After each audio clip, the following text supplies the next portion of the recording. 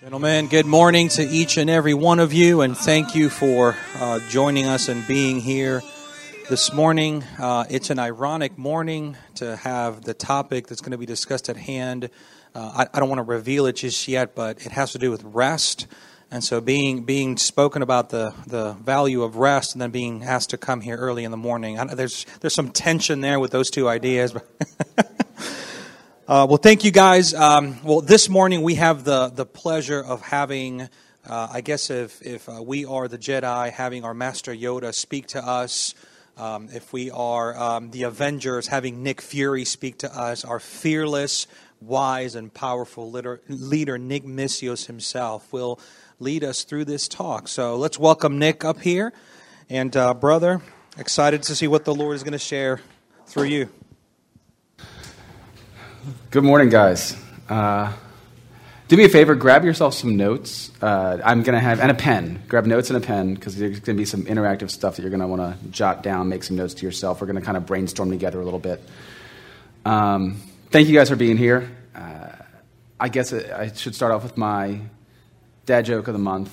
This is a Sabbath-themed dad joke, by the way, which is, why don't dragons celebrate the Sabbath? Because they only pray on weeknights. The joke is terrible. That joke is just terrible. I love it. So anyway, have you ever forgotten anything really important, really valuable? You probably haven't forgotten something as valuable as Stephen Thomas has. Stephen Thomas is a computer programmer, German-born, lives in San Francisco. He did some work and was paid in Bitcoin, 7,002 Bitcoin to be exact. He stored these on a physical, a hardware wallet. He wrote down the password, and then at some point in time forgot the password and forgot where he stored the password. Stephen Thomas's forgetfulness has cost him, as of this morning, about $350 million. Now, you and I have probably never forgotten something that cost us $350 million. By the way, his story is really, I encourage you to look him up and read how he's dealing with this, because the way that he's come to closure with it's really pretty impressive. We haven't forgotten anything that would cost us that degree of money, but I wonder if we have forgotten a good gift from God that may cost us our soul. And not our eternal soul, but a fullness of life while we're here, and a communion with God that that really could, in a certain degree, cost us our soul. And it's Sabbath. So what I want to do today, I want to spend just a little bit of time talking about Sabbath and why Sabbath exists, whether we need to care about it, and then we're just going to talk about some practicals. So that's the general flow of how we're going to do things. Let's start with why we Sabbath. So Sabbath is woven into the grain of creation. So from day one, day 7, we have God instituting Sabbath, right? And so, where's my notes? Hello? My clicker isn't working. It's not clicking. Help? Oh, well, I'll roll. So Genesis 2:2-3. Actually, I think this is 1-3. So the heavens and the earth and everything in them were completed. On the seventh day, God had completed his work that he had done, and he rested on the seventh day. From all his work that he had done, God blessed the seventh day and declared it holy, for on it he rested from all his work of creation. So immediately, God creates the earth, right, and rests on the seventh day. We're all familiar with that, right? I still don't got it, Mike. Oh, there it is. I'm just not getting... There we go. Sorry. So God creates the earth and immediately creates this thing called Sabbath right afterwards. And this is important to know because it's a part of the way that God created the universe. It's part of the way that he created us. It is not, God made the law and said, here's something we're doing now. Shows up at Sinai and says, now you're going to do this thing called Sabbath. Sabbath is a first day of creation for man's purposes thing. So God makes man on the sixth day, right? Man's first full day of existence is a Sabbath. This is not something new God whipped out at Sinai trying to freshen things up, right? Now, eventually he mandates Sabbath eventually, and he gives a few reasons for why Sabbath is important and why they should observe the Sabbath. And what's interesting, when we look at the Sabbath commandments, because God gives the law twice, right? He gives the commandments at Sinai, and then right before they head into the Promised Land in Deuteronomy, he does it again. And the laws stay the same, except for the Sabbath commandment, God gives two different reasons for observing. So this first reason is because God created the heavens and the earth, and then he rested. So this is Moses giving the law the first time, and he says, "Remember the Sabbath day to keep it holy. 6 days you shall labor and do all your work, but the seventh day is a Sabbath to the Lord your God. On it you shall not do any work, you or your son or your daughter or your male servant or your female servant or your livestock or the sojourner who is within your gates. For in 6 days the Lord made heaven and earth, the sea and all that is in them, and rested on the seventh day. Therefore the Lord blessed the Sabbath day and made it holy." Later on he goes to say,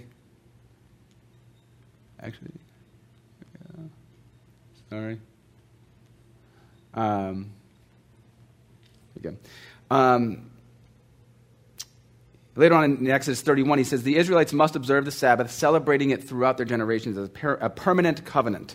It's a sign forever between me and the Israelites. For in 6 days the Lord made the heavens and the earth, but on the seventh day he rested and was refreshed." So there's two parts to this. One is that God made the heavens and the earth, and the other part is that he rested. So both of those inform our Sabbath. The first part is that God made the heavens and the earth. That means he's sovereign over all things.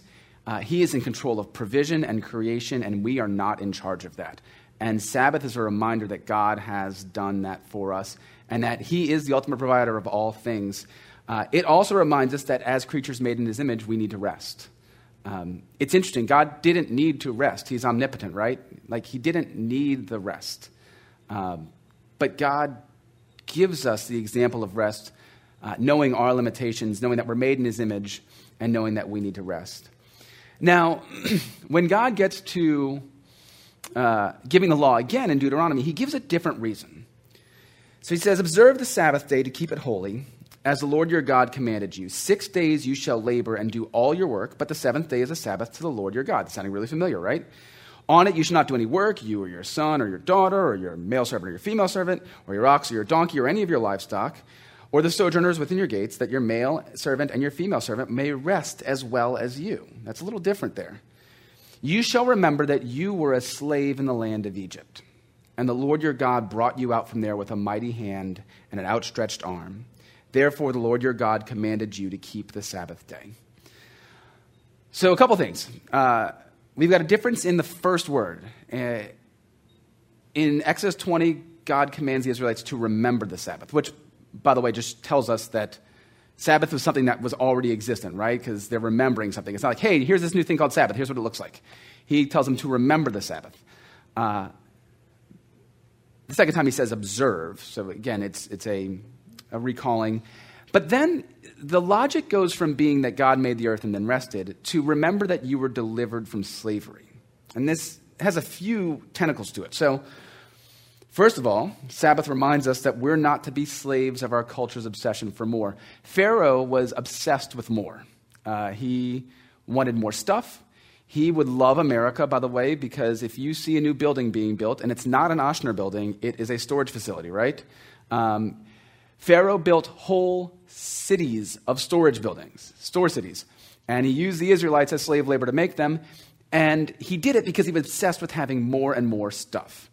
Our storage facilities tell us that we live in a culture that is also obsessed with more stuff, and Sabbath is a time to remember that we are released from the slavery of having to be obsessed with the acquisition of material goods. But it's also a reminder that we provide rest for those around us. So this is where you see God saying, hey, remember, you were slaves. Some of you might have servants. You get the Sabbath day to rest, but your servants also get the Sabbath day to rest. And that's a pretty radical idea there. And the idea of this almost like, it's a social element, a communal element of Sabbath, that you extend Sabbath not just to yourself, but to everyone around you.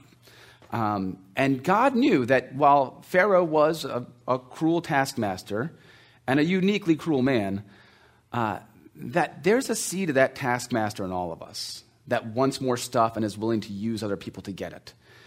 And so God establishes the Sabbath and says, make sure that your servants get the day off, because you used to be slaves, and you remember what that was like. And remember that you were delivered from that, so that your servants can have this Sabbath rest. Fast forwarding to the New Testament, applying this in a different way, the author of Hebrews writes, so then there remains a Sabbath rest for the people of God, for whoever has entered God's rest has also rested from his works as God did from his. Obviously, there's the physical work that we are redeemed from, that the Israelites were redeemed from. God does not want us to be beholden to the obsession for more and to work in this tangible, temporal life. But there's a bigger work that we are saved from, right? Jesus comes and saves us from our work of self-saving. Our self-salvation project is canceled, and we are set free from the work that we feel obligated to do to earn our way to heaven, which would never get there. So Sabbath rest is a reminder that we are ultimately at rest from the work of saving ourselves, that work has been accomplished in Jesus, and that we can rest knowing that we are his. Thirdly, Sabbath exists as a sign of the relationship between God and his people. And this is actually Exodus 31:13, not 30:13. He says, you are to speak to the people of Israel and say, above all, you shall keep my Sabbaths. For this is a sign between me and you throughout your generations, that you may know that I, the Lord, sanctify you. Sabbath reminds us that we're God's people, that he has called us into a unique relationship with him. And we see that relationship back from when Adam was made. There's a unique relationship with God in the garden. The Israelites have a unique relationship with God. Today, the people of God in his church have a unique relationship with him. And Sabbath is a reminder that we're his people, and that he cares for us and loves us. So that's the logic behind the Sabbath rule. That God created the heavens and earth and rested, that God rescued out of slavery, and that it's a sign of relationship between him and his people. Which brings us to the question, does this matter for today? Is the Sabbath a requirement for Christians? I would start by pointing out that that none of those things have changed, right? So God has still created the heavens and earth and rested. God has still redeemed us from slavery, and God still wants to have covenant relationship with his people. So I don't see a real reason why we would say that needs to change. But I want to draw you to this quote by A.J. Sapoda, where he kind of gets the idea that the Sabbath commandment is the only commandment that we treat with this question of, well, Jesus came and died and saved us, so we don't need to follow the law, right? But the Sabbath seems to be the only question that we ever ask us about, because he was in the middle of doing an experiment where he was focusing on Sabbath with his church for about a month, and he wrote this in his book, Subversive Sabbath. He said, in the midst of our Sabbath experiment, I was in a meeting with our church's financial board. Sitting there, it dawned on me that were I to cheat on my wife, I would lose my job. If I stole from the church, I'd be run out of town. If I lied about church finances, I'd be in huge trouble. If I worshiped another god, I'd be removed. There are 9 commandments that if I chose to break, I might lose my ministry over. But if I did not keep a Sabbath day, I would probably get a raise. For the person who says we no longer need to rest, I'd be curious which of the other commandments they think are antiquated. Is the commandment against murder to be done away with? May we finally lie? Is adultery okay now? Is stealing okay now? We've basically changed a commandment into a suggestion. I do believe that there are laws in the Old Testament that were ceremonial, that were particular to the Israelite culture and the way that they interacted with the world around them. I don't believe that Sabbath is one of those. The Sabbath was a big deal to God. It's a huge deal. When you look at why the exile happened, Sabbath is a huge reason why the Israelites went into exile. They were not giving the land its Sabbaths, and God removed them long enough for the land to have the Sabbaths that they owed it. When you start to look, you ever get a new car and you realize that once you buy it, you see it on the road everywhere, right? You've ever had the experience? Like I bought our gray Honda Odyssey, and then I realized there were like 12 other people in church that have gray Honda Odysseys. It's a pretty boring car, but no matter what it is, you're like, oh, look, there's one too. Look, there's one. It's not that there more of them exist. It's just that you start to notice it, right? If you start looking in the Bible for Sabbath, you see it everywhere. It is just all over the pages of the Old Testament. It's all over the New Testament too. Jesus messes with the Sabbath all the time. We constantly see him poking at the Sabbath. Probably the best example of this is in John 5 when he heals the lame man. And so Jesus loves doing stuff on Sabbath because he just knows it's a hot-button cultural topic at that point in time. And he just likes to mess with the Pharisees and use it as a means to get to the heart of things. Just in the same way he talked about money to get to the heart of the matter, he talks about Sabbath a lot and does things on Sabbath to see how you're interacting with it because he knows that how you view work and rest gets to the heart of who you are. And for the Pharisees, the legalism that built around it, it gets to the heart of the issue with them. And so Jesus heals this guy, the lame man, and then for no apparent reason, like he's just really specific here. He says, take up your bed and walk. So it's a Sabbath. This guy's not allowed to pick up his bed, right? But Jesus creates this moment where he says, all right, I'm going to let you notice here and choose. Do you want to obey the Lord of the Sabbath, or do you want to obey the rules that have been built around the Sabbath? He didn't have to tell that guy to pick up his bed. The guy could have gone away and come back and pick up his bed later. He might have just picked it up naturally. I mean, I'm sure when you've been lame for years and all of a sudden you can walk, you're not thinking about the minutia of Sabbath laws probably. But God specifically asked this guy to pick up his mat because he wanted to point at, all right, Pharisees, I just healed this guy. Are you going to take issue with me telling him to pick up his bed that he's been stuck on for years? Because Jesus' issue wasn't with the Sabbath. It was all the rules that got added to the Sabbath, right? So God gives, it's a big deal to God, but it's not a very specific deal in the Old Testament. And then the Pharisees and over time, rabbis and traditions started to add rules. And we'll get to some of these rules later. And there were 39 laws that got added about things you could do and could not do. And the focus became on the minutia of the law instead of on the God of the law and on enjoying rest with God. Jesus completely fulfilled the law. He fully observed the Sabbath perfectly. I don't think we can say that Jesus, well, he's accomplished the Sabbath, so we get to dismiss it.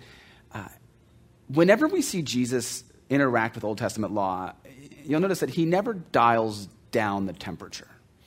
So when he's in the Sermon on the Mount, when he's talking about, you've heard it said this, but I say this, right? It's never like, you've heard it say this, but it's not that big a deal, really. It's like, you've heard it said this, but it's actually an even bigger deal than you think it is. You've heard it said, don't lust after a woman, or do not commit adultery, but I say if you've ever lusted after a woman. You've heard it said, do not commit murder, but I say if you've ever hated your brother. And you see God do this thing where he's like, what's the heart of your thing, right? So God's law is not something that Jesus is flippantly dismissing. Instead, he's saying, let's get to the heart of what this is. And by messing with the Sabbath, Jesus gets to the heart of why there's these Pharisaical laws that want to add to it and what the true heart of the Sabbath is, which is rest with God, right? And finding communion and fellowship with God. In Mark 2:27, he says famously, the Sabbath was made for man. And that's what it comes down to as I look at this. I'll be honest, there are people that I respect that would say the Sabbath is something that we don't need to observe. And there are people I respect who would say the Sabbath is something that is that Christians are bound to observe. I'm not going to pick nits with them. Because at the end of the day, it's a gift from God in addition to a command. God made Sabbath for man. He knew in our wiring that we needed rest and we needed fellowship with him. And so I think that rather than asking, do I have to, it's wiser to ask, what could happen if I do? What could be the benefits of enjoying this gift that God has given me? So that's the approach I'm going to take for the rest of this talk as we're getting into the nuts and bolts of Sabbath, is I'm not going to sit here and tell you need to do any of this. But what I will tell you is that I think it could be really beneficial. I think it'd be beneficial for your walk with God. It can draw you into closer fellowship with him. I think it'd be beneficial for your family culture in a way that could really form things for years to come. Let's talk about what the Sabbath is not. The Sabbath is not a strict list of things that you can and can't do on a particular day. It's not rules that you have to follow. This is the mistake that the Pharisees had made. They had started to blow up this law into this big bloated thing, right? Nowhere, I think, is this better illustrated than what is called muktzah. So muktzah would have been things that are associated with work. And so this is an actual an Orthodox Jewish website, kind of an authority on these matters. And I don't call this quote out to mock, because I will get to that. But I want you to just think about what happens here. So muktzah. Many objects have been designated by our sages as muktzah. We are forbidden from moving them, in some cases even for activities permitted on Shabbat. That's another word for Sabbath. Muktzah may not be moved directly with one's hand or even indirectly with an object, such as sweeping it away with a broom.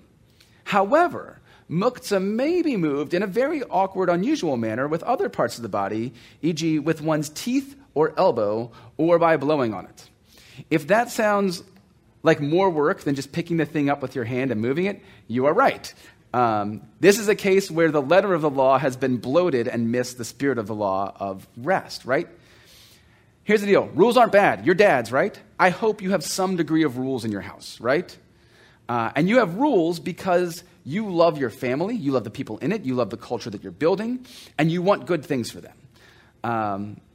Rules are crucial in maintaining love and order and beauty in our households. But rules are easy in a way that I can look and be like, well, Rule 3 says you can't pick that up. As opposed to discernment, which is harder. Is that restful for you? Does that give you life? And here's the situation where you see rule keeping, the emphasis on rule keeping is robbing the day of the Sabbath rest that it was intended for. So I'd encourage us, as we look at this, you're going to probably set up some rules. But I want you to remember that the Sabbath doesn't exist in the rules. The Sabbath is the rest that we seek. And rules are sometimes a way that we, within limits, can create a culture of rest. Sabbath is not a way of earning God's favor.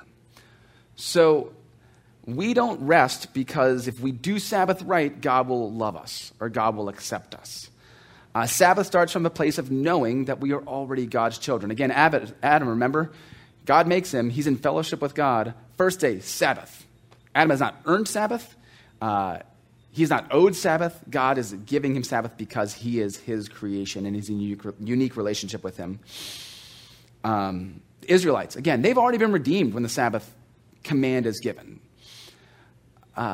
It's not about earning his favor, earning relationship with him. It's just what God gives to his people.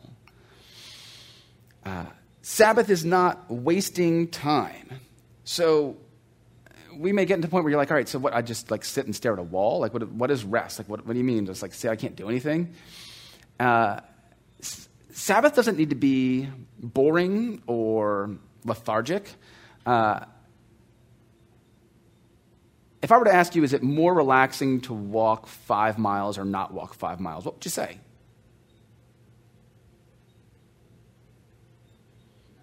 Not walking 5 miles typically is, okay? But what if you're hiking in Yellowstone National Park versus sitting in the DMV? Which of those is more restful? Which is more life-giving? Which one will you come away from feeling refreshed? And that refreshment word is interesting, by the way, because in Exodus 31, when God is telling the Israelites about the Sabbath, he doesn't just say that God created the earth in 6 days and then rested. He uses this phrase, God, in 6 days he created the earth, and he rested and was refreshed, which is a really weird concept that I can't really understand, I'll be honest, and I don't have the theological chops to get into it, how God could be any fresher than being omnipotent. But somehow God was refreshed by the Sabbath. And that's a paradigm that I look through a lot of my Sabbath activities in, is Is it refreshing? Is this a refreshing thing? Sabbath is not a reward that we earn for getting everything done this week. When's the last time you got everything done in a week that you needed to get done? Yeah, no, right? And even if you do, I'm sure there's something else. And if you can't think of something else, ask your wife, because she can. Again, man's first full day is Sabbath, right? God makes Adam, and he's like, cool, look at this thing we got, Sabbath. He's told him, by the way, he's already told him, you need to tend the garden and everything. But Adam's first full day of existence is Sabbath. You're never going to get everything done. If you wait until you get everything done to rest, you're going to get the one big rest, and that's it, right? We work out of the rest of Sabbath, right? We don't earn Sabbath. Now, we might anticipate it, and we'll talk about that, but we don't earn our rest with God. The same way that we don't earn our salvation. God's gift of Sabbath rest is a good gift that he gives to all of his children. Related, Sabbath is not a chance to get ahead or catch up. How many of you guys are familiar with the idea of margin? You heard the idea of margin, right? So margin has a bunch. It could be a paper margin or profit margin. But margin in this sense, I'm talking about the idea of leaving space in your schedule for things to leak into, right? So if I book out every 15-minute block of my day, I have no margin. And so if something goes long or something takes longer than expected or somebody's late to meet me, my whole day is thrown off if I don't have any margin built in my day. Margin's important. Margin's not Sabbath.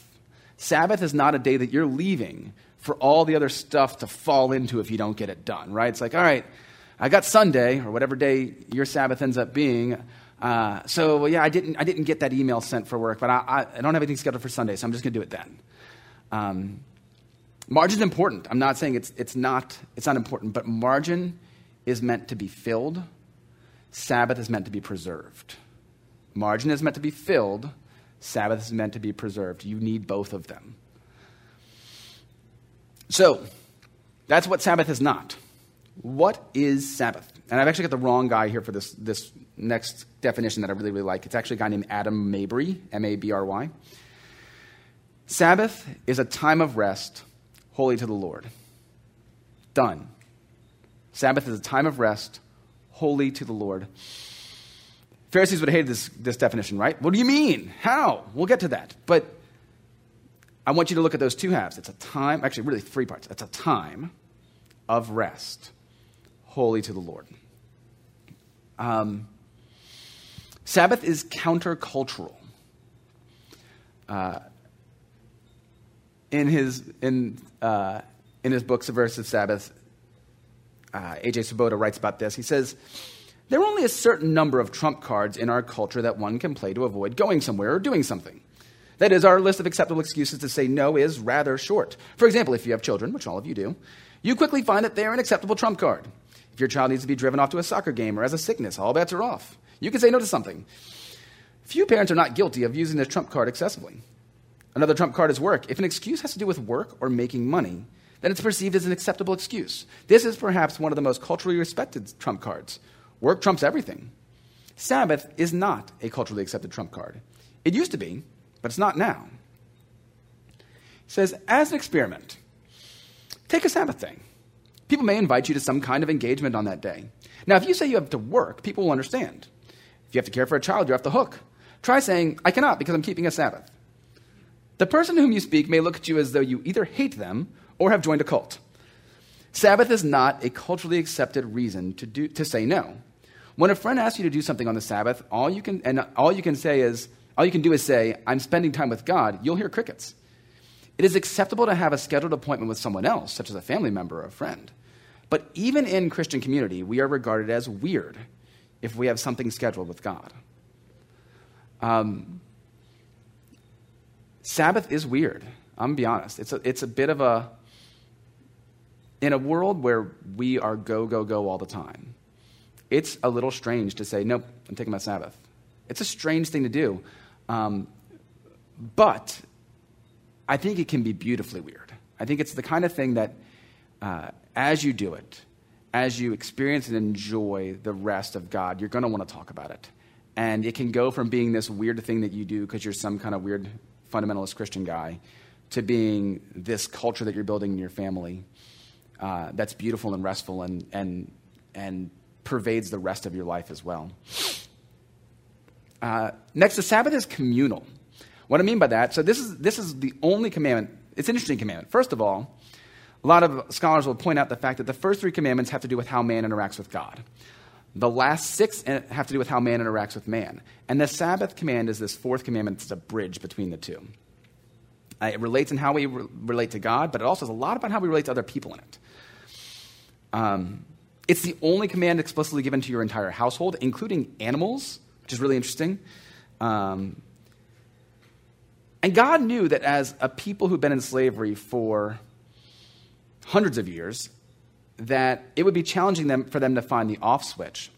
But also, as I said before, that they were at risk of becoming taskmasters, right? That as if you had a more profitable year and you hired a few more servants, or business just went really well, or your crops were booming, there was a temptation to go out there and try to earn a little bit more, and not give your servants rest. There is a whole social element of Sabbath. It's really fascinating to me, but we just don't have time to talk about. But just realize that Sabbath isn't just about you. It's about the community of your family, the community of the people around you. If you run a business, it's about your employees. If you're employed, it's about your employer and how you relate to him or her.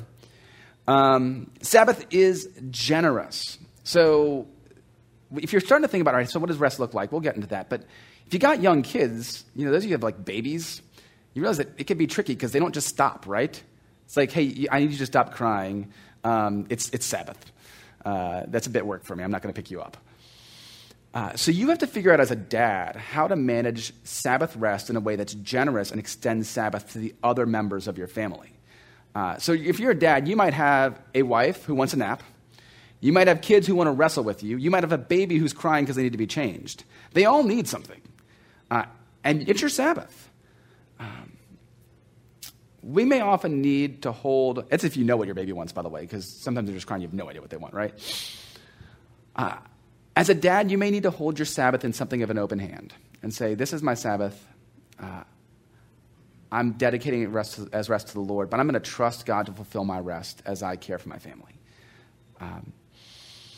You may find that you and your wife, maybe in alternating weeks, especially if you got a little one, kind of shift responsibilities just a little bit. Just, hey, I'm going to be a little bit more on this week so you can be a little bit more off. Or maybe you just take it all, You guys can work out how that works in community of your family. But a lot of that just comes in trusting in God to provide rest for us as we rest the best that we can. Sabbath is life-giving. This is what I was talking about with God being refreshed. I want you to start to look at activities. You think about what you want to do on your Sabbath day. Instead of having is it work or not? Am I allowed to do this or not? Instead of having a single lens through which you're viewing things, having more of a grid that you're kind of processing things through. And one thought, a big one for me is, does this give me life? Is this life-giving? If I do this thing for the next hour, will I come away from it feeling refreshed? I'm going to get social media in a bit, but the only refreshing that happens when you're looking at social media is when you're refreshing the page to see what's going on, right? There's no refreshing there. Have you ever gotten up from just sitting on your phone for an hour, not realizing the time went by? And be like, I'm glad I did that. That was awesome. I feel so much better about the world. Nobody's ever said that, right? Maybe you stumbled across somebody who had a baby recently, or a cute baby picture or something like that. But besides that, it's never refreshing. So I'm not saying, hey, you can't do social media. We'll talk about that in a minute. But what I'm saying is, when you go to do something, ask, will I feel refreshed? And you may try things and find out, nope, that wasn't refreshing. Or maybe, hey, that was more refreshing than I thought. I just encourage you to use that as the rubric through which you view your Sabbath activities. Sabbath is intentional. You will not accidentally Sabbath. You don't be like, man, I just had an awesomely refreshing day and didn't do anything. That was great. It takes preparation. So before the Sabbath command is given, we see an example of Sabbath in Exodus 16 when God is giving them manna and giving commands related to the manna. And he tells them, so on 6 days you collect manna, right? On the 7th day you don't collect manna. So what do you do on the 6th day? You collect twice as much. He didn't give them super speed, right? It meant twice as much work on Saturday to get ready for Sabbath. You may need to spend a little bit of extra time getting the house in order so it's a restful place for you. You may need to set an away message on your email. You may need to make sure that if you're on the fence of cooking dinner the night before or having leftovers in the fridge, you may say, I'm going to cook dinner tonight so I have extra leftovers for tomorrow so we don't have to worry about it tomorrow. just the little things you may think about as you try to plan to have nothing ambush you. You may stop and get gas on the way home, even if you don't need it, because you know you might need it the next day. Little things like that can help you to preserve a Sabbath just through a little bit of preparation. Sabbath is a foretaste. Now, look, I know that I don't earn my Sabbath, but I anticipate it. I look forward to it every time. I've gotten to waking up really early, and it's nice to know, I get to sleep in on Sunday. I've tried to really be careful about what I eat. It's nice to know that I'm going to feast on Sunday. There is an anticipation that is inherent in Sabbath that I look forward to every week. It is the best day of my week. And I know that even that is just a shadow of heaven, right? Henry Vaughan calls Sabbath heaven once a week. We get this little, however imperfect, example of what it's like to just rest in God, enjoy his goodness and his creation, and delight. And it's imperfect, like I said, but it whets my appetite for heaven. It whets my appetite for being able to do it all day, every day. The final rest. All right, Sabbath in practice. When do I Sabbath? I don't know when works for you. I'm not a big dogmatist on what day it needs to be. A lot of people believe it should be Friday evening and Saturday evening. In the Orthodox Jewish community, that's when it would be. A lot of Christians will do it on Sundays. If you're a pastor, Ronald, you can't Sabbath on Sunday. You're working. You got to figure something else out. My wife works in birth work. I don't always know when her work day is going to be. She may be heading to a birth on Sunday. We try to plan the best day, but I know that she has more often to work on Saturday. So we typically have our Sabbath day on Sunday. Discuss this with your wife. Figure out in your schedule when it works for you to employ this.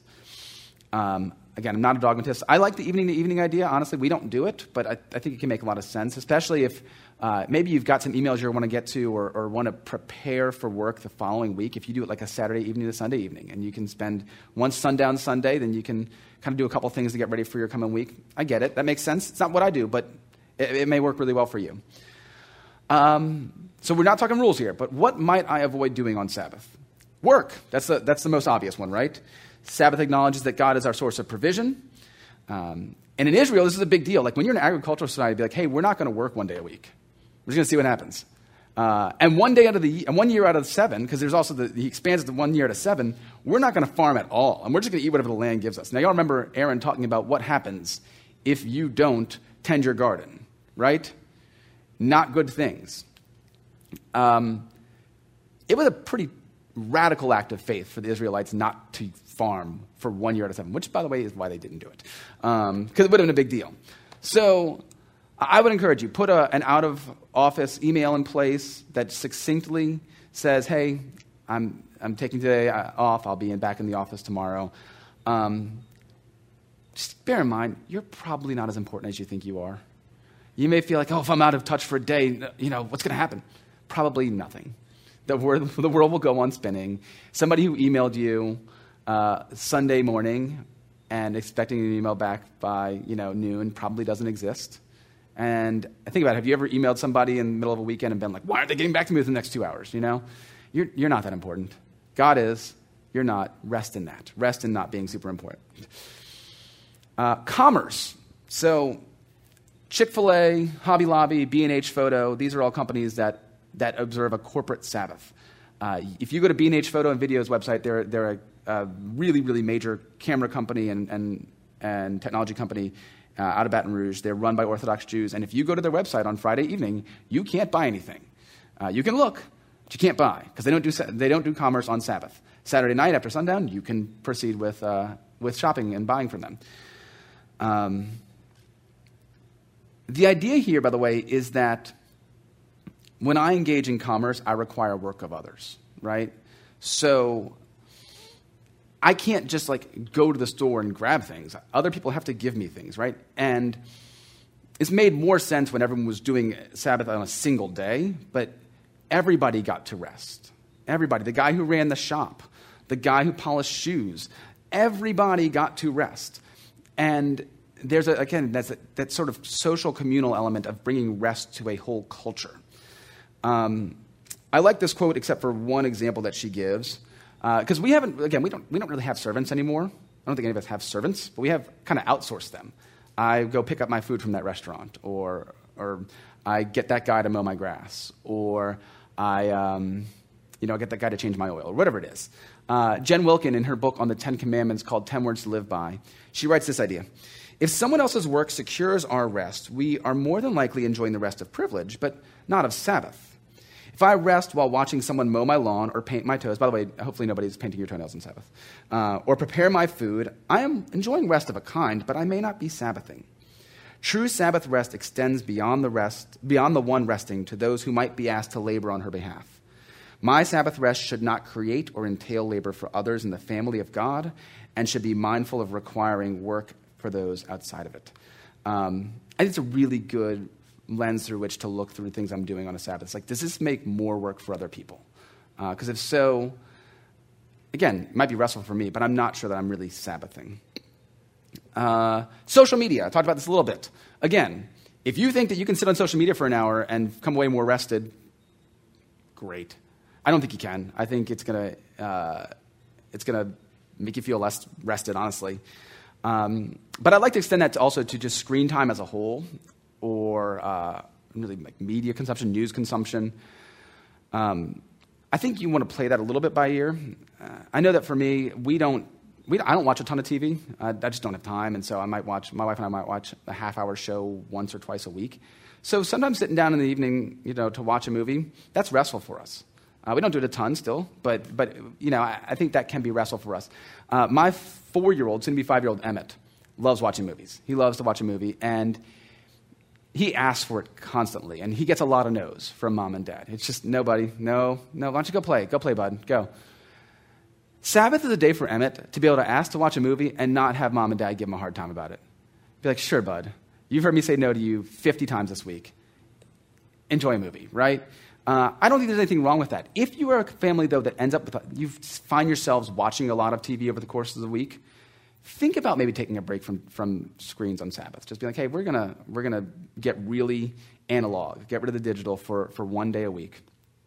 And I think you might find it refreshing. Try it out. Again, if it works, if you come away feeling, hey, that was really refreshing, you might find it does. Along those lines, worry.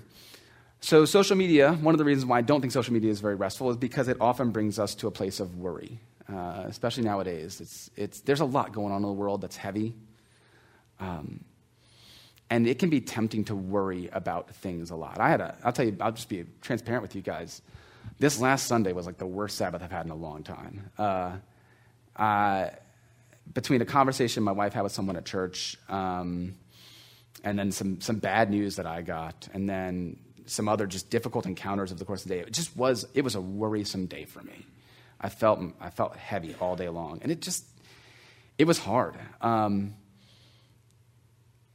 Not worrying takes some discipline. It takes some discipline to say, I'm going to take the cares of this world and put them at the feet of Jesus and rest, because I can't solve all the world's problems. I can't solve unrest in my society. I can't solve unrest in my family. I can't solve unrest in my church. I can't solve broken marriages. But I can rest in Jesus, and Jesus can solve everything in his time and in his will. And so choosing to put our worries towards Jesus instead of wearing them ourselves, it's difficult, but I think it's a useful form of Sabbath. All right, real quick. What might I do when I Sabbath? Let's run through these real quick, I think. Worship. Matthew Sleeth, who's a doctor who's written a lot about Sabbath, he says, for me, Sabbath has become a very real and powerful day of the week. My busy work week is balanced by a rest day. Some books about the Sabbath extol the day's healing powers, and there are those who tout its refreshing virtues, like me. It's true, the Sabbath was meant to restore and renew our souls, see? But Sabbath keeping is nothing less than grabbing onto the robe of the maker of the universe. As you approach the Sabbath, a measure of awe is in order. The Sabbath is not part of a trendy self-help program. It is part of heaven and a glimpse of God. Eugene Peterson famously called a day of rest a bastard Sabbath, or a day off, a bastard Sabbath. The idea that it's not just about, I'm just going to take the day off and not do anything. That we are called to worship. And this is easy if you do corporate worship on a Sunday. If you do Sabbath on a Sunday, you can come to church and do worship there. But I'd encourage you to instill some sort of family worship time if you don't if you do your Sabbath on another day. Same thing with prayer. Your Sabbath might get leaky in a good way. So things you start on Sabbath can leak into the rest of your week. If you find that you have a hard time squeezing in prayer, if you find that your desire for a prayer life is getting crowded out by other things, I strongly encourage you to take some time on Sabbath when it's not rushed, it's not hectic, it's not harried, you don't have anything else calling on you, and you can enjoy prayer. And you can begin that habit. It starts once a week. You can begin a habit of intentional prayer with God. And you may find yourself hankering for it more and more over the course of the week and finding ways to shoehorn it in over the course of your mornings or evenings or whatever it does. It gives us a day where there's nothing more important fighting for it. Read. So again, you can read your Bible. I think that's really important. Another way of communing with God regularly, same deal. If you have a hard time finding time and energy to read your Bible over the course of the week, start on Sabbath. You have nothing else fighting for it. Take some Sabbath time to read. And also, you can read other stuff too. Read for enjoyment. If that's something you don't really do, try it. You might like it. Take a nap. We are a chronically underslept nation. 70% of Americans report being underslept or getting insufficient sleep once a month. 11% of them, of people report being underslept every single day. I bet that 10.9% of those are parents. As a dad, I know that if I am still in bed at 5:30, something's not getting done that day. But I look forward to Sabbath because I know that I could take a nap. I know I could just sleep in. If your kids will let you, I know that's tricky. But seriously, refresh your body. Your body needs sleep. If you're not sleeping enough over the course of the week, use Sabbath as an opportunity to just rest without the world calling on you. Take a nap. There is a long-standing tradition of sexual intimacy as a part of Sabbath celebration. Okay. By the way, on the last page you've got there, or maybe the second last page, I've got just some lists of things you may want to avoid or things you may want to do. Jot some things down as they're occurring to you, because I know everybody's going to jot this down. In the same way that Sabbath provides an opportunity for us to come down landing from a busy world and reconnect with God, it provides an opportunity for a husband and wife to come down from a busy week and reconnect physically. It's especially beneficial for parents who maybe, get young kids, and by the time the day is done, you've been working all day, maybe she's home with the kids, and it's 9:30, 10 o'clock before you both land in bed, and you're just exhausted, and you both just want to go to sleep. If that's your situation, you would not be alone. And Sabbath provides an opportunity to connect physically without it having to be 10 o'clock at night and without 12 hard hours of exhausting work ahead of you or behind you, leaving you just want to sleep. Sabbath's a great time. So Emmett likes to watch a movie on Sabbath. It's a great time to be like, sure, kids, you can watch a movie. Mom and Dad are going to take a nap, right? That said, remember that it is your wife's Sabbath too, okay? Huge caveat. You don't get to go home today and tell your wife, good news, honey, Nick Misia said we have to have sex tomorrow. It's a tricky subject, and your relationship with your wife in that area is complex. It may very well be that for one reason or another, it could be difficult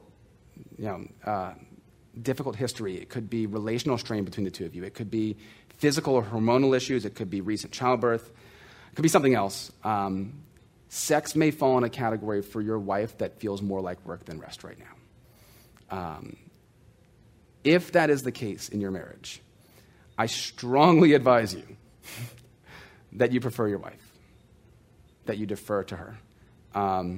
If you're not sure if this is the case for you, or if you had no idea that could possibly be a consideration that might be in your wife's head, that maybe it's not always like sex with you is not the most amazing thing that she looks forward to every single day, it's probably worth having a talk.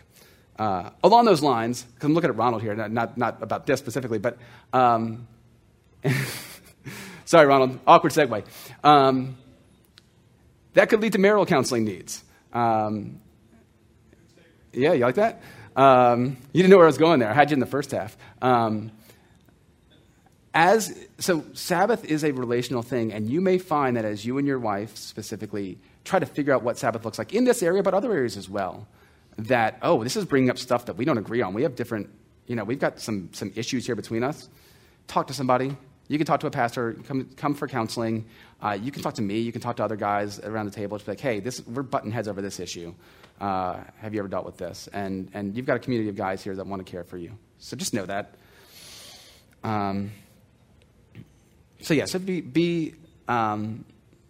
Again, I think sex can be a really helpful part of Sabbath, but I want you to strongly consider whether it is restful for you and for your wife.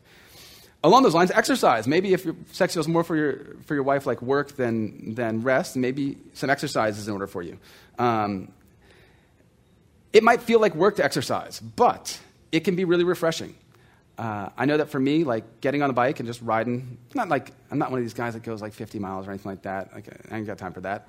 But going to spend half an hour to an hour on a bike, just out in creation, is really good for my soul. Exercise can have really good benefits for your neurochemistry. It allows us to enjoy, like I said, especially if you're outdoors, enjoy God's creation, including your body, which is a part of God's creation.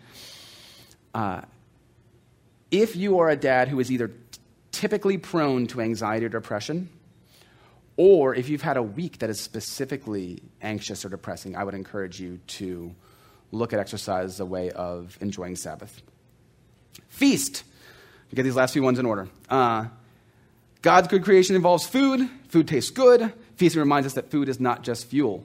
Big part of our Sabbath celebration every single week is Pancake Sunday.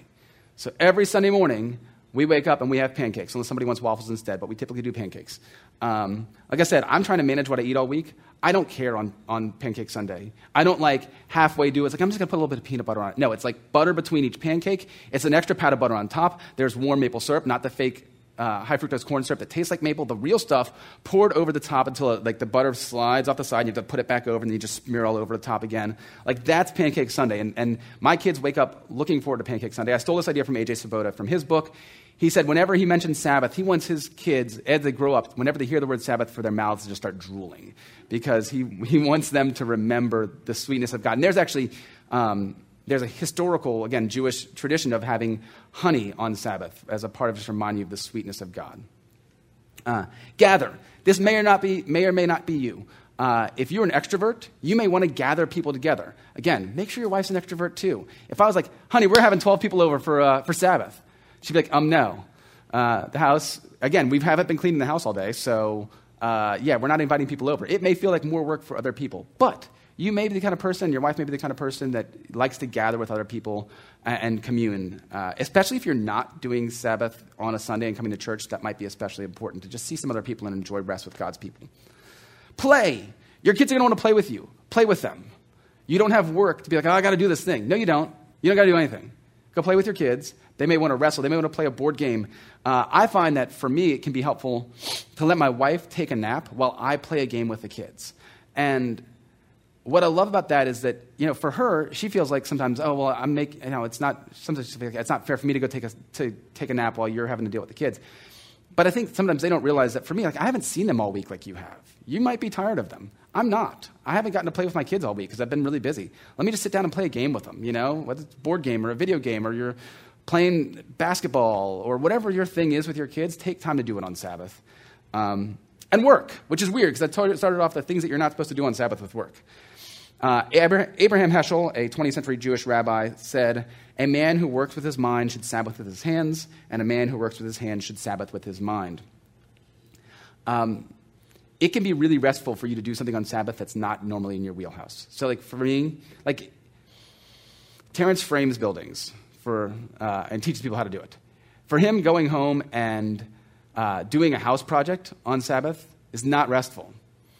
Really, house projects wouldn't be good for me. But maybe building a fun project might be. If you're a landscaper, don't garden on Sabbath. If you're a golfer, don't play golf on Sabbath. But for Terrence, maybe sitting and reading a book might be refreshing. I work in front of computers all day. Sitting in front of a computer is not restful for me because it's what I do all day, every day. There's a quote from a Sherlock Holmes story that I believe is actually a quote of somebody else. A change of work is the best rest, is the expression. Just the idea that sometimes it's not a matter of doing nothing, but just changing what you're doing that gives you some refreshment and relaxation. So then I'd ask you, take a few minutes, jot down in those boxes I've got there about your ideal Sabbath. Just take 3 to 5 minutes. 3 things that you want to avoid doing this Sabbath, and 3 things that you want to do this Sabbath if you haven't already done them. I'll just lay out my ideal Sabbath for you. I wake up in the morning whenever I feel like it, or when the kids drag me out. We make pancakes. We eat way too many pancakes. We get ready for church. We come and enjoy church. We do a super easy lunch for the kids. They usually make a little meat and cheese and cracker board. Sometimes just let them do it themselves, so I'm not worried about doing it. Then I'll go for a bike ride, take a nap, and then I'll read a book. Usually I'll try to read a Sherlock Holmes story, because I've been enjoying those lately. And I may snuggle up and watch a movie.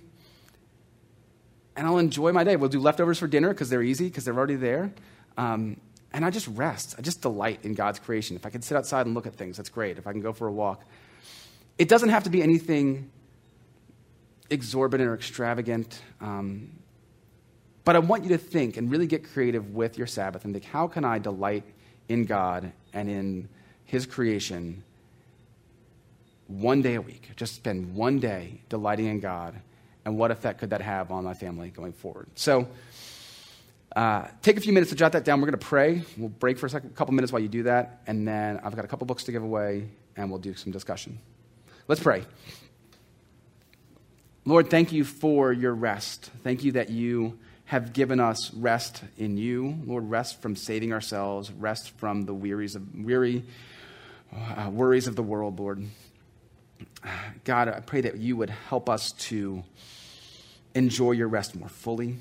Lord, that we would enter into that rest on a weekly basis. God, that we would fellowship with you, enjoy your creation, enjoy the families you've given us. Lord, that we put work in its place, that we put ourselves in our place. Lord, that we'd humble ourselves to be willing to take a break. God, I pray that you would help each of these guys as they commune with their families, Lord, as they discuss these plans with their wife in terms of how they want to do Sabbath. Lord, I pray that you would help them to do it to the hilt and truly enjoy your world. Lord, we love you. Thank you so much. In Jesus' name, amen. Thank you, guys.